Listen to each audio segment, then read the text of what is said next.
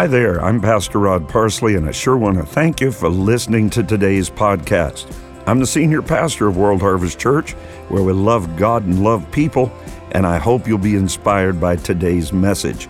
Now, for more great content and lots of updates, I'd love to connect with you online at rodparsley.com. But right now, let's head into today's episode.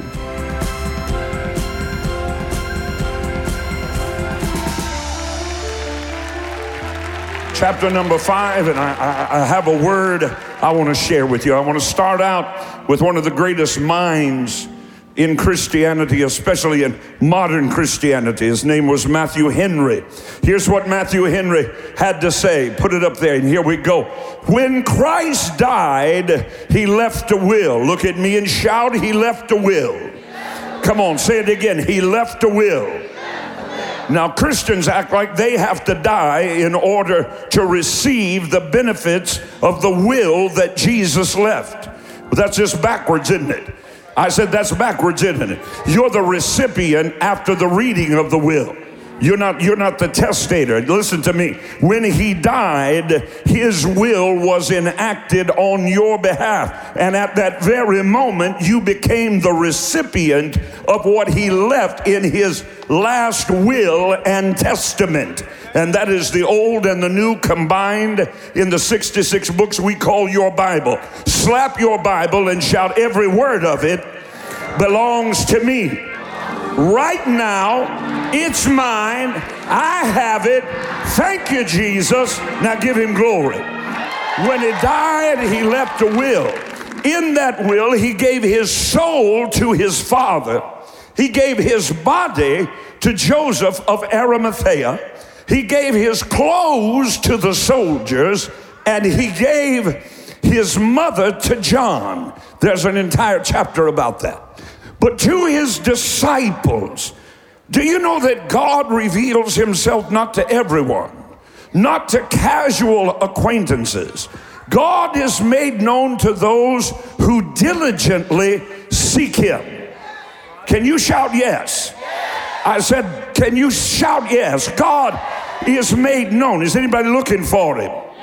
Some folk can't even get out on a clear day at noon to find him. But here in Columbus, Ohio, when they're prophesying snow falling at 7 o'clock, I love how they do that. I think weather people just get in cahoots with one another, Mother Parsley would say, and they prophesy snow. Now, it's not going to snow all day, but it's going to snow from 6:45 to 8:30.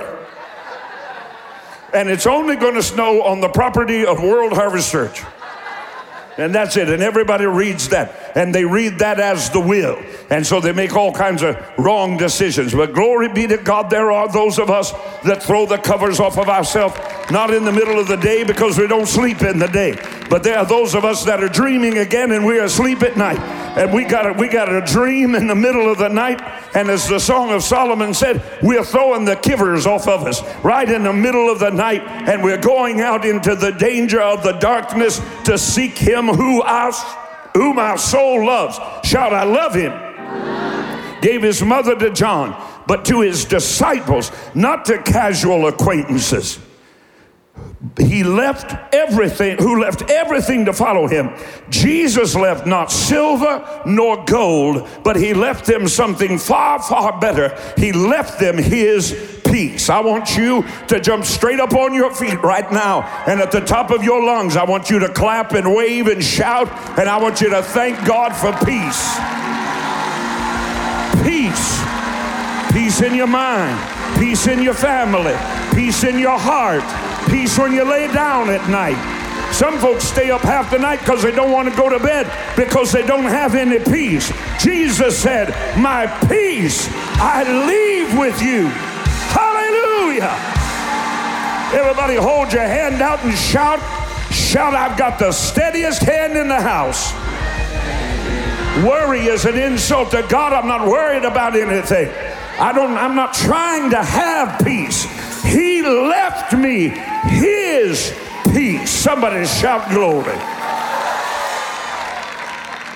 In 1626, the Dutch West India Company purchased a little island up around New York called Manhattan Island.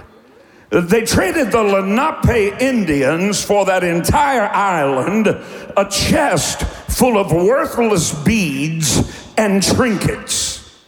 In 1867, the Russians, nobody ever said that administration was very wise.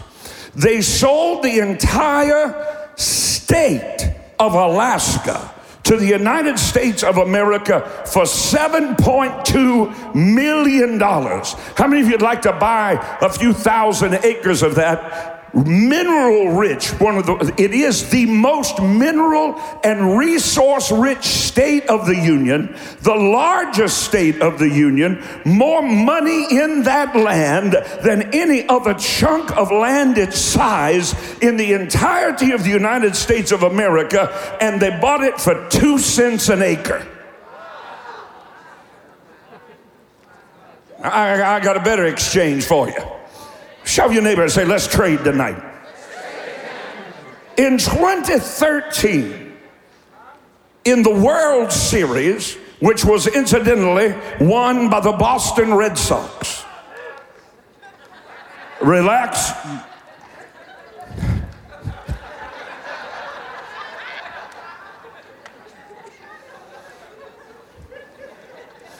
Dr. Dupree is a Red Sox fan.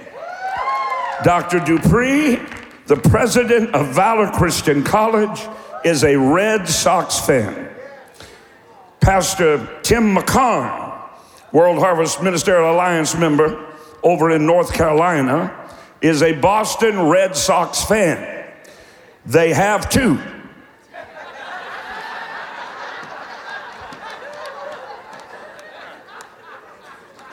Well, the World Series was played, finalized on October the 30th at Fenway Park, and it broke what was commonly referred to as the curse, which began in 1918. Now, this is 2013. That thing began in 1918. The Boston Red Sox were the perennial champions of Major League Baseball, winning championship after championship after championship. But they made a decision to trade Babe Ruth to a struggling team from New York called the Yankees. And there you can see it. Yankees buy Ruth and home run bat for over $100,000. And the Red Sox did not see another championship at home for 95 years.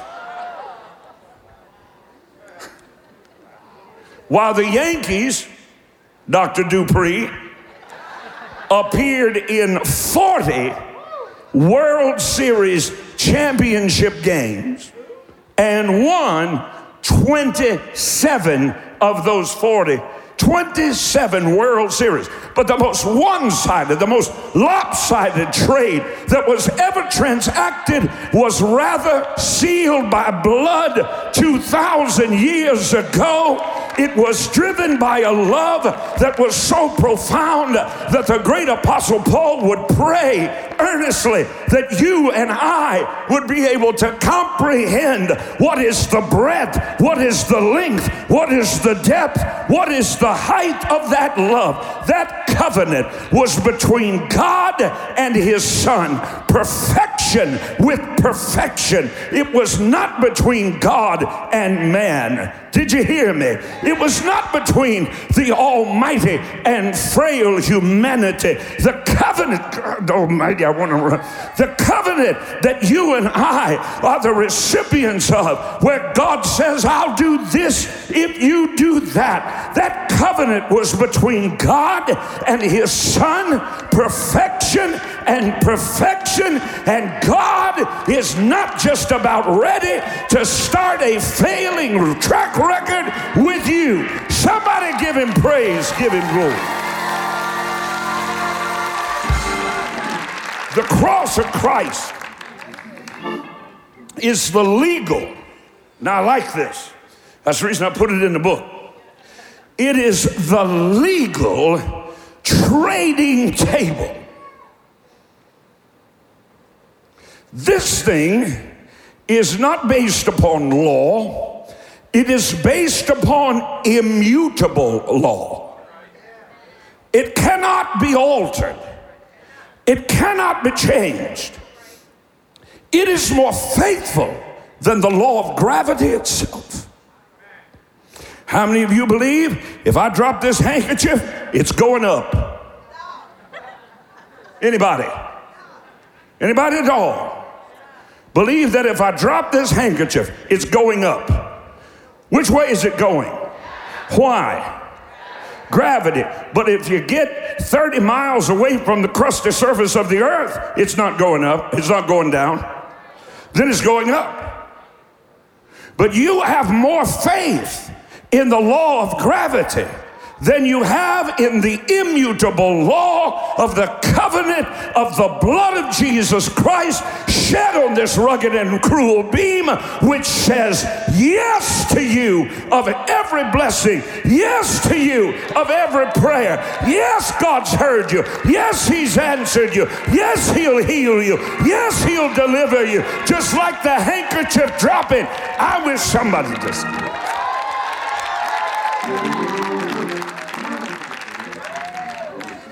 I want to talk about these exchanges. This cross becomes the legal trading table where you and I are offered a series of extraordinary exchanges. Now I want you to think for just a moment. Is there something in your life that does not line up with God's promise from His word to your life? Whatever it is has no legal right to exist in your life. It is a trespasser. I love what the late, great Dr. Oral Roberts used to say. Satan, get your hands off God's property. Shout it. Lay your hands on your temples and represent your mind and say it again. Lay your hands on your belly, representing your spirit, and shout it again. No, come on. The devil's been tormenting your spirit, tormenting your mind. Doubt and fear and unbelief, grotesque images flashing and burning in your imagination, draining you of peaceful and restful sleep. I'm telling you, under the anointing of the Holy Spirit, lay your hands on your belly and shout, devil, get your hands off God's property. Now jump up on your feet. Lift your hands in the air and say the same thing over your body. Do it now. Say it again. Say it again. Grab the hand of your neighbor and shout it their direction. Shout it at your other neighbor. Find somebody else and shout it to them. Let him that stole steal no more. We are headed into 2014. There is about to be transformation. A new form is about to be established. A new paradigm is about to be released. Come on, get this.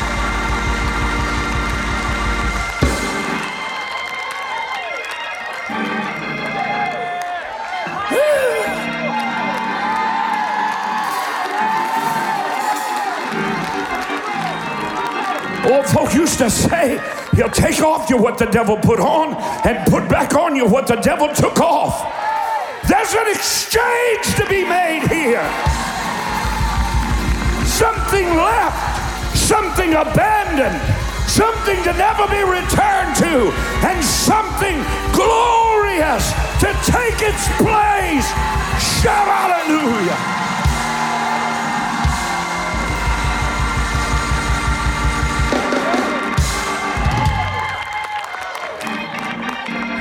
You think those exchanges were something?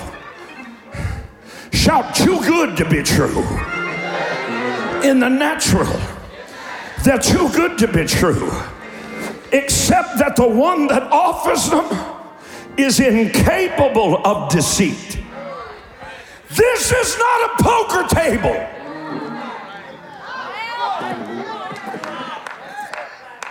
We got some sunshades, sunglasses. Who got some sunglasses? Give me some sunglasses. I want some sunglasses.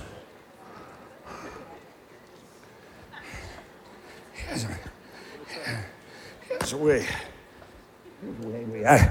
we act like God's playing. He's keeping all his cards to himself. He's bargaining with us. They always wear sunshades because they don't want you to see their eyes. Are you listening to me? He is not here to deceive you. He did not allow them to drive tempered spikes through tormented flesh into this wood to trick you. He said, I'm a healer, I'm a deliverer, I'm your king, I'm your God, I'm a blesser. And he took his sunshades off and said, look me in the eye and I'll tell you truth. Somebody say, Jesus said it. I believe it. And it's so. It'd be too good to be true if multiplied billions of us had not experienced these exchanges firsthand. They would appear to us but a mocking dream. Oh, I hear the sweet psalmist of Israel shouting, when the Lord turned again the captivity of Zion, we were like them that dreamed a dream. Let's talk about the first exchange. What happens here? We exchange our wretched, abhorrent, malignant sinfulness for his righteousness. 2 Corinthians, write it down, 5:21. He made him sin, created him sin, to become sin for us who knew no sin, that we might be made. Look at me, stop, look at me. Do you believe, my precious believer, that God Almighty made him sin? Made him to be sin. He was not created as you were in sin. His 14-year-old virgin mother did not, as Job complained regarding himself, Jesus' mother did not conceive him in sin.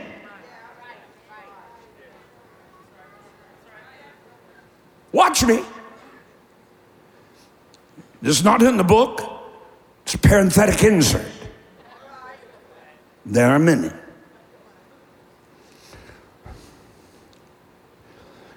He lived a sinless life.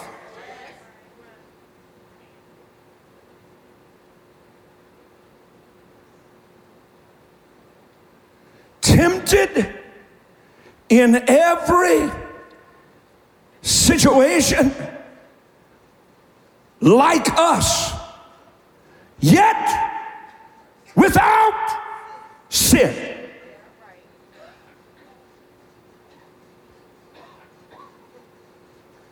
And when he climbed on this beam, God had to make him sin.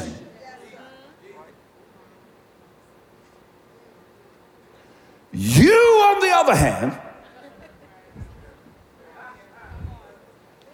were born into sin, and in sin did your mother conceive you.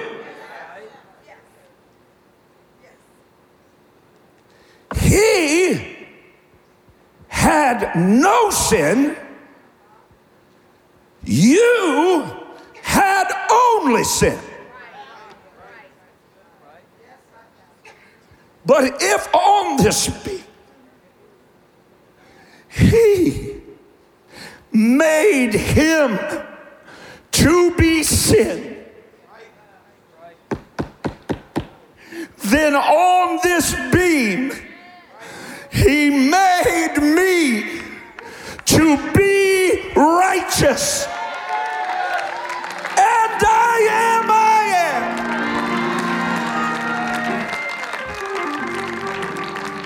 Shove your neighbor and say, don't you judge me. I've been made righteous.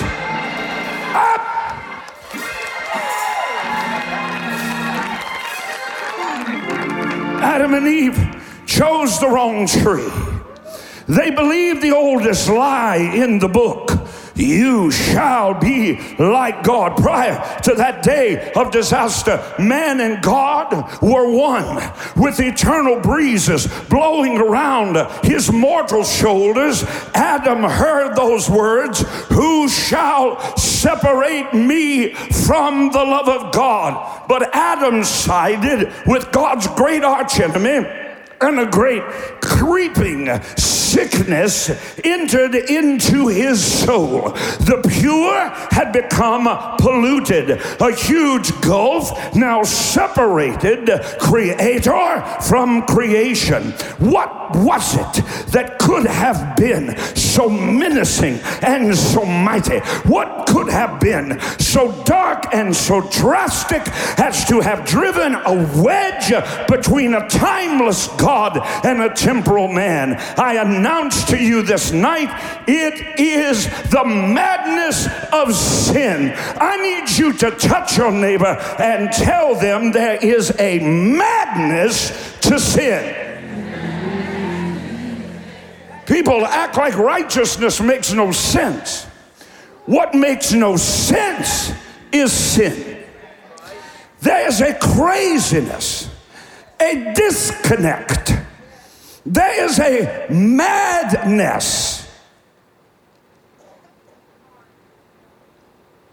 a mental and spiritual and physical disorder from the womb. Just go ahead and say it. Thanks a lot, Mom.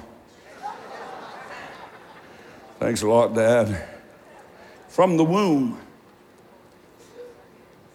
human persons suffer under its congenital effects.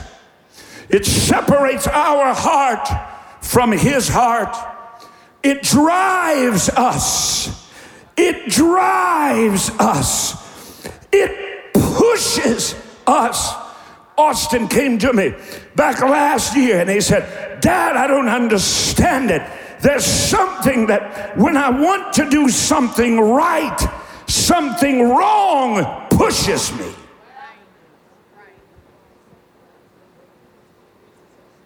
And that's when I got to share with him that what Jesus did on this beam was not to just deliver us from the sins we have committed, but to deliver us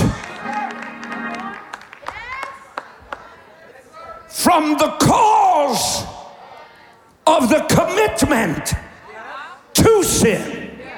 Oh, you're not with me. John Wesley asked his mother, what is sin? Susanna answered, anything that impedes the tenderness of your conscience. You better think about what you watch on television.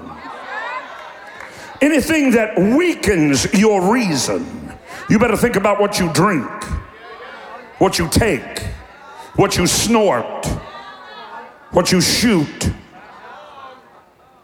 Anything that weakens your ability to reason, anything that obscures your deep, abiding sense of God.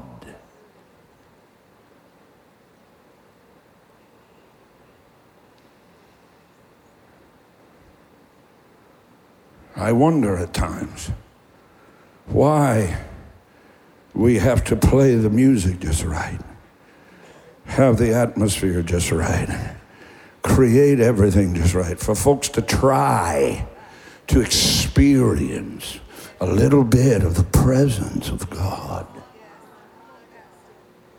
I think that it must be that we do an awful lot to dull our deep desire for him. How badly do you want him? Anything that increases, she said, the authority of your body and your soul, your mind, your will, and your emotions over that of your spirit, that thing to you is sin.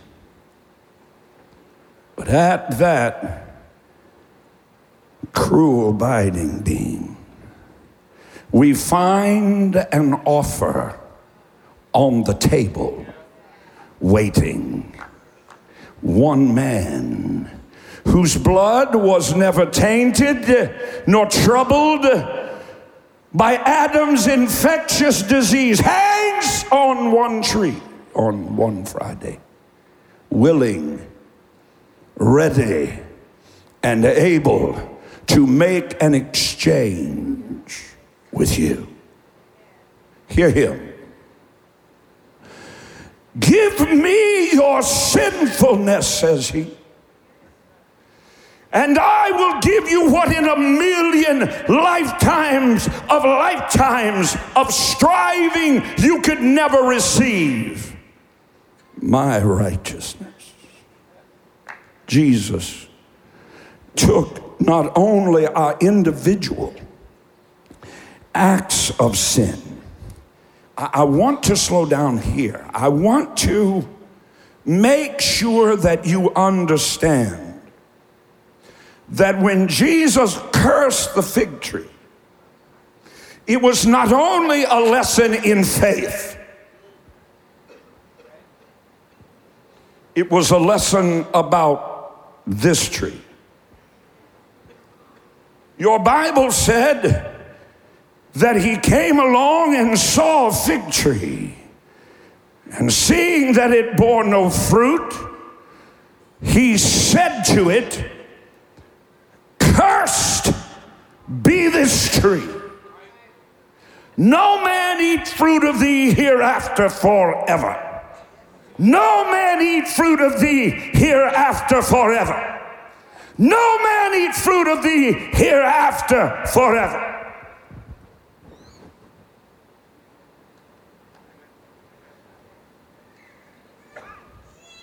And they went their way. They came back the next day, and the disciples said, Lord, the fig tree which thou cursedst is withered, not from the outside in. Not by the outward rudimentary exercises of religion. Not by trying to do better. Oh, in 2014, we're going to shout transformation from the rooftops. I'm so weary with going to church and associating with so-called believers who have had no transformation in their lives. They're just people trying to do better. They just try to learn some scriptures and learn some principles and try to do better. Can I tell you that at this tree, he cursed the curse and said, no man eat fruit of thee forever. Watch. And it died. I can't die. He did not die here. What he became died here.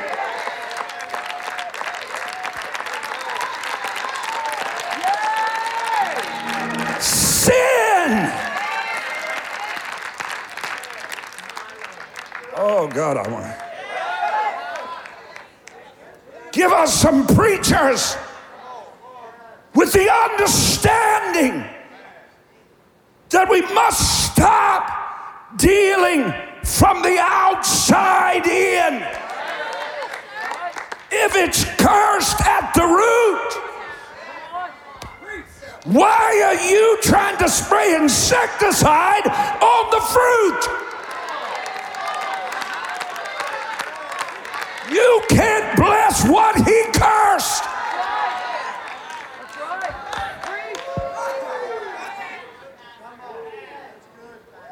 The only way we will ever get there is to understand he did not just deal with what you did. He didn't deal with your adultery, fornication.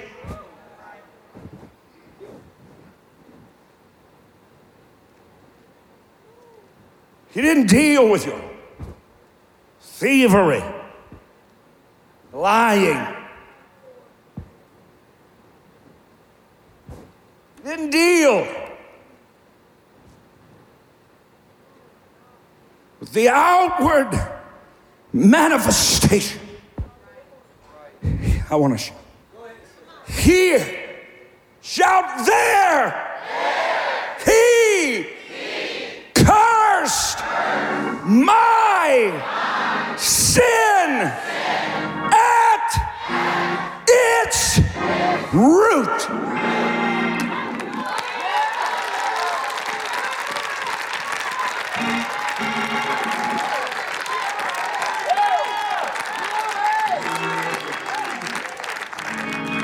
If you're sinning, you're acting against your nature.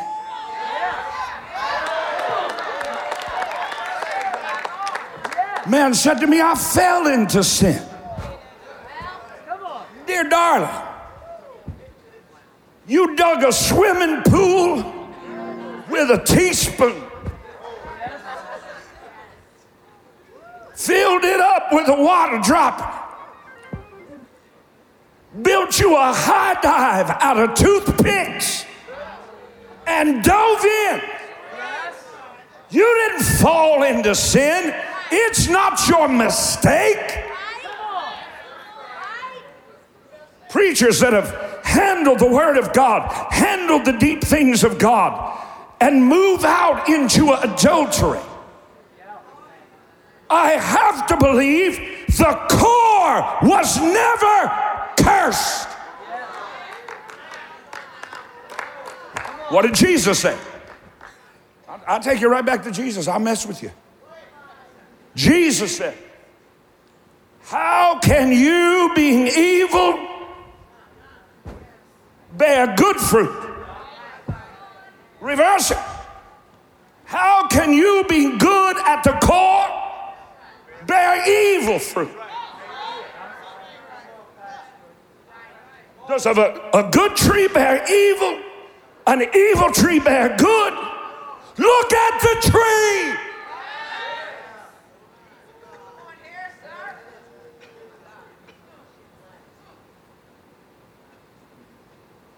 You are not a sinner because you commit sin. You commit sin because you are a sinner. Now you're getting mad at me, see. Now I'm dealing with your worldview. Now I'm messing with your mind. Now I'm tormenting your philosophy. Because as long as you don't ever have to deal with the root, all you need to, my sister, you said to me, Rodney, come on, let's go steal one of Dad's cigarettes and we'll repent later. Why are you laughing at her? Huh? Until you realize that he dealt on this tree not only to forgive you for the sins that you committed, not only with your sins, he came and cursed at its root your sinfulness.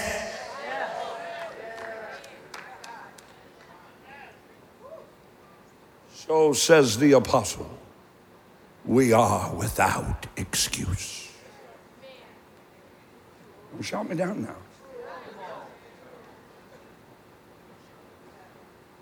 Paul said, I seek to do good and evil is present.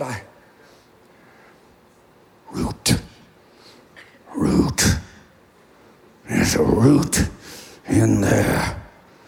And some of us have not had our root cursed. We have but had our limbs trimmed.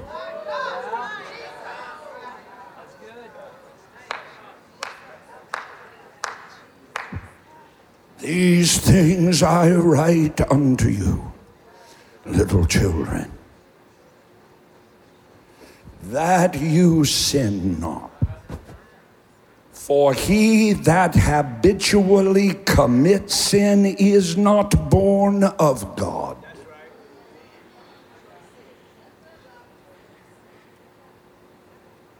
But if we do sin, not when, if. We get ifs and whens. I want to do a sermon on the mix-up of biblical ifs and whens. He said, if you sin. He didn't say when you sin. He would have said when you sin if he expected you to.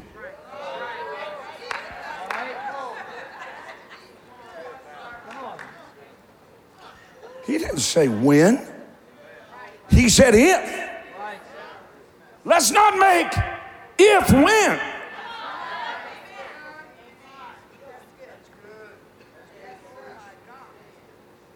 If I sin, I have an advocate, an attorney at the legal trading table.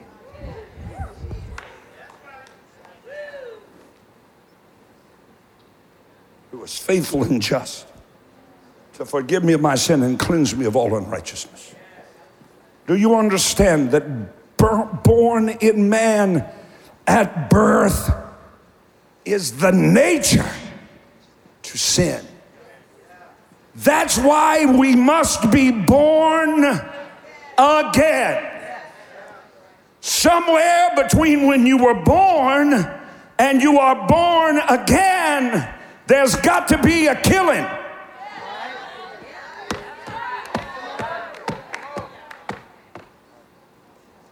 I'm going to try it again. Somewhere between when you were born and born again, you had to die. If we share with him in his death, we share with him in his resurrection from the dead. You can't get resurrected. You can't have a resurrection without transformation. And to be transformed, the old you has to die. So the other exchange is your death for his life. Not your life better, not your life made a little easier, not your life with a new philosophy, not your life with an added social event once a week. Your life, your death for his life, his life, his life. John 10:10. Thief came to kill, steal, destroy.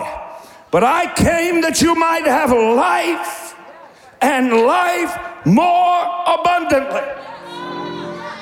Isaiah, look at that, leave it there. Look at that. Sufficient in quantity. He satisfies you with long life, but superior in quality. Somebody shove your neighbor and shout, I'm about to live the good life. Somebody just praise God for a minute.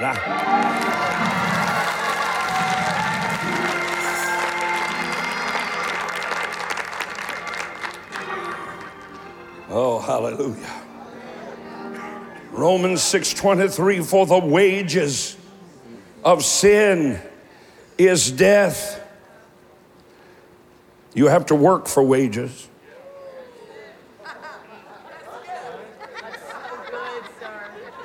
Sin is a difficult taskmaster. He is a terrible slave master, driving you.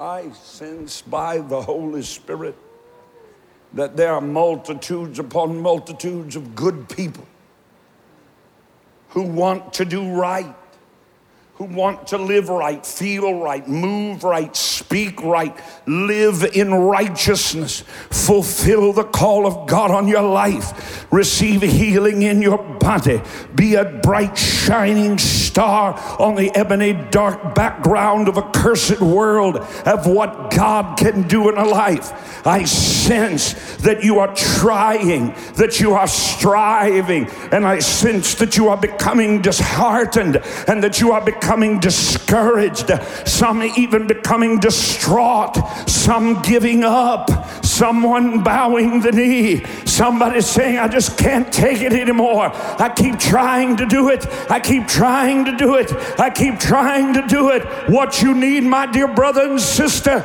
is to understand that your limbs have been trimmed, but your root has not been cursed. There are those that don't get up with a want to. God will deal with the want to. He will deal with what you want to do, and he will make you want to do what you didn't want to do, and he will exchange your want to, and you will find yourself desiring and being driven by righteousness instead of sin, and the struggle will cease, and you will find the air of the Holy Spirit beneath your wings, and you will feel light like Red Bull.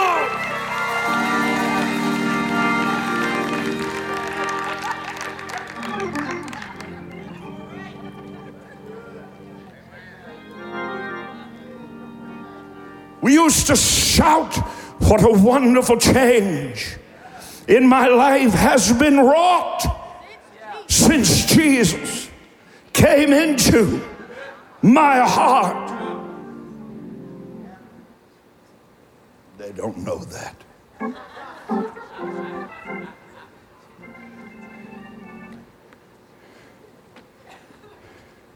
Waves of love o'er my soul, like the sea billows roll, since Jesus came into my heart. Some of you have to try too hard to pray. Some of you struggle to do what is right. Some of you are overwhelmed with fear, distraught by distraction, because you've been in the church so long. But oh, we're about to have a revival where people that only have their limbs trimmed are about to get the curse, the root cursed.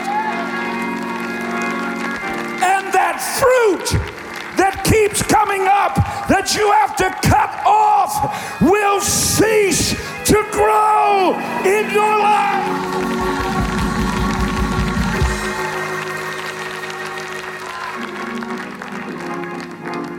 I'm going to finish this. I had a bit of help all night long. I'm going to finish this part.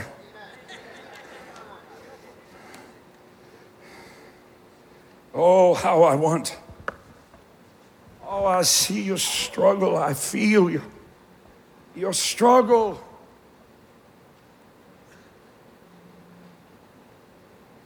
There's no one more miserable than someone who has been to Calvary and had only their sins dealt with.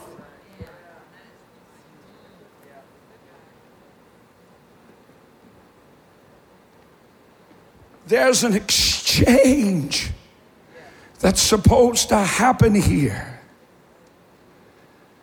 I don't know if you were able to watch the Trinity Broadcasting Network last night, but my dear friend, Dr. Ron Phillips, did such a masterful job. He was talking about this section of the book, The Cross, One Man, One Tree, One Friday, began to weep. He said that's the message that has to be preached in America. Why are we trying to puff up and powder up and prop up what God said to kill? There's nothing more miserable than something or someone that's halfway between life and death. That's right. Here's my suggestion to you. If you're miserable, die. Let him put you out of your misery so that you can live.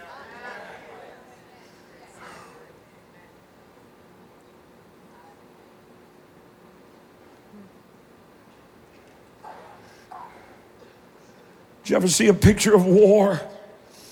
A movie? A soldier mortally wounded, still trying to fight, and finally surrenders and says, just let me die. I sense multitudes in the church who have been fighting. God bless your hearts. Fighting.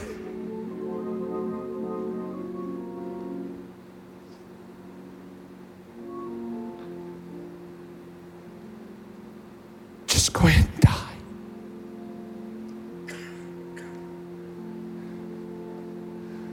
Just go ahead. Surrender.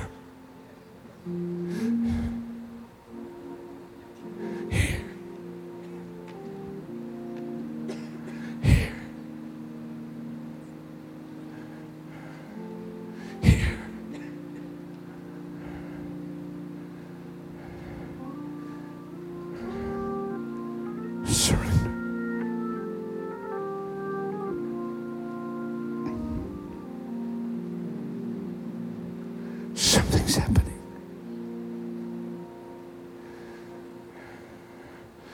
There must come a wiping away, an honesty that says, I'm only half alive.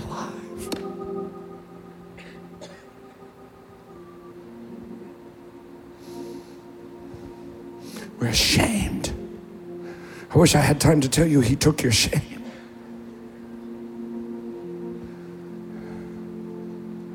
We're ashamed to die. We're ashamed to say to our friend on the pew with us, help me die.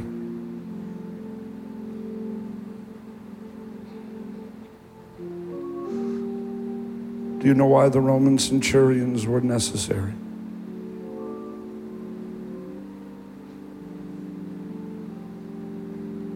Because as badly as he desired, he could nail his feet to each side of that beam, and with one hand nail his arm,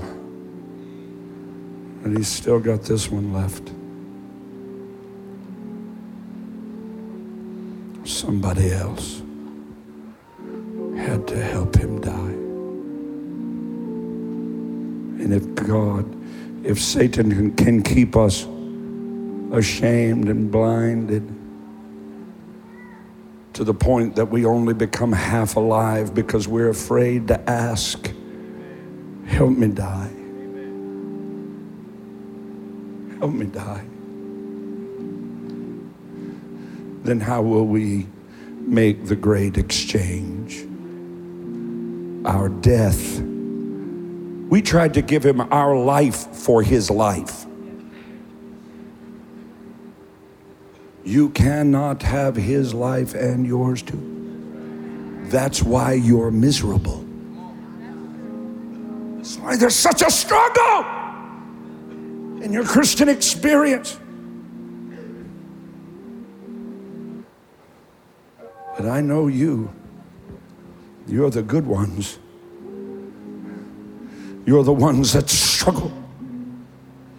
You're the ones that fight. You're the ones that come out when it's 18 degrees and 6 inches of snow on the ground.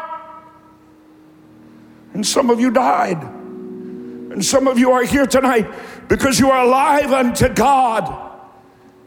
The core, the root, some call it the origin, original sin has been dealt with in your life. But for many, it has not. The culprit, errant preaching and believers heaping teachers to their ears.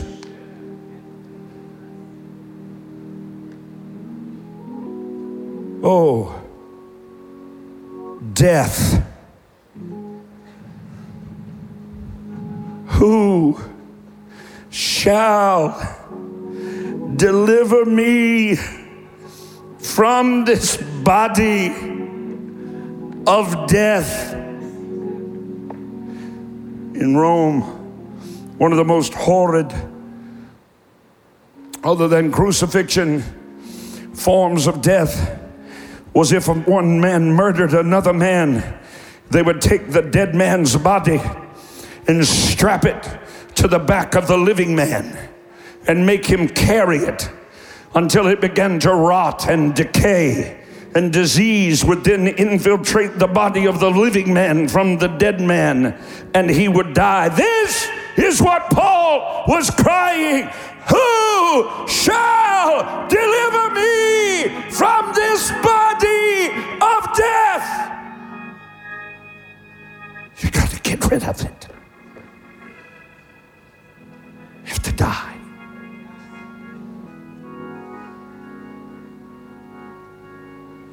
Pastor Rod, you're freaking me out. You're talking about dying smiling.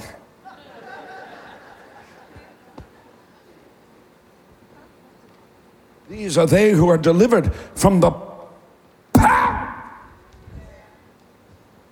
of death. You know what being delivered from the power of death means? That means you choose to die on your own terms. He's not talking about physical death. He's talking about a choice to die. John, before the cross, shouted, "Less of me and more of him. May I decrease that he may increase." I'm going to get through it. The wages of sin is death. Death's reign began on planet Earth the moment Adam fell from grace to disgrace. Every one of us is born both dying and already dead. Dying in the sense that the death rate among humans remains stubbornly at 100%. The needle hasn't moved. You're not getting off the planet alive.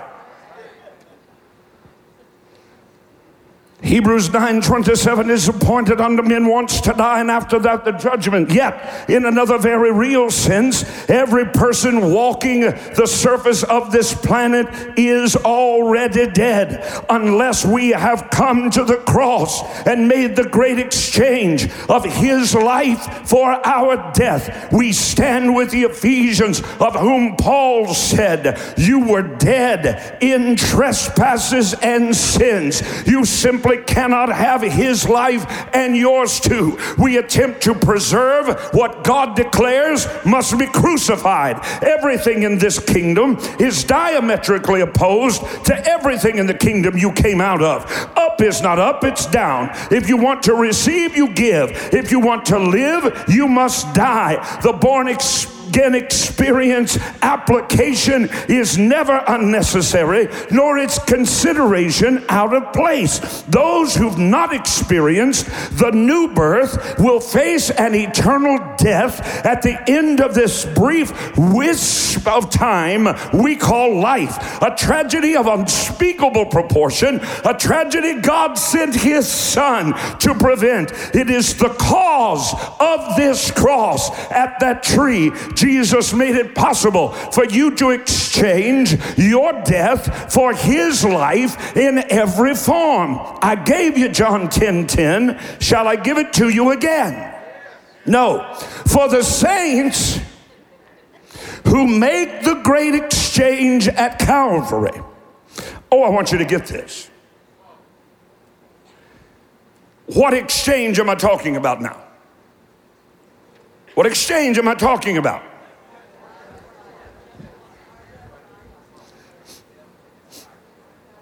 What exchange am I talking about? Your death for his life. That's the exchange.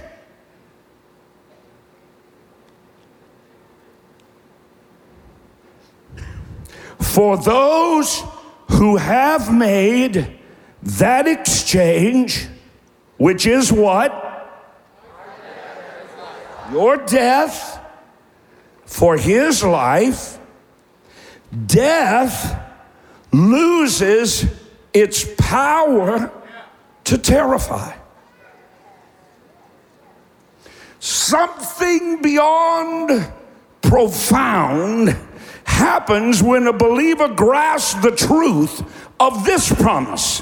1 Corinthians 15, behold, I tell you a mystery. We shall not all sleep, we shall be changed in a moment. In the twinkling of an eye, at the last trump, for the trump shall sound, the dead shall be raised incorruptible, and we shall be changed. Listen. For this corruptible must put on incorruption, this mortal immortality. So when this corruptible shall have put on incorruption, and this mortal shall have put on immortality, then shall be brought to pass the saying that is written, death is swallowed up in victory. 1 Corinthians 15:55, oh death!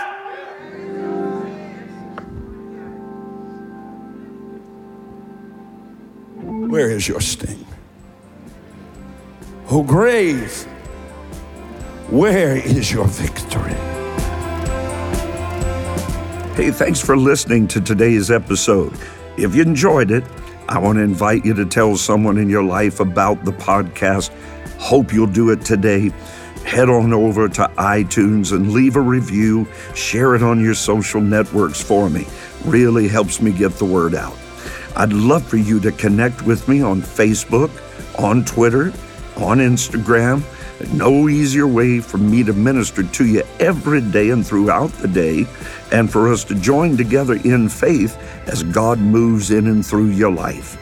You can find links to all my pages at rodparsley.com. God bless you now, and I hope you'll listen again soon.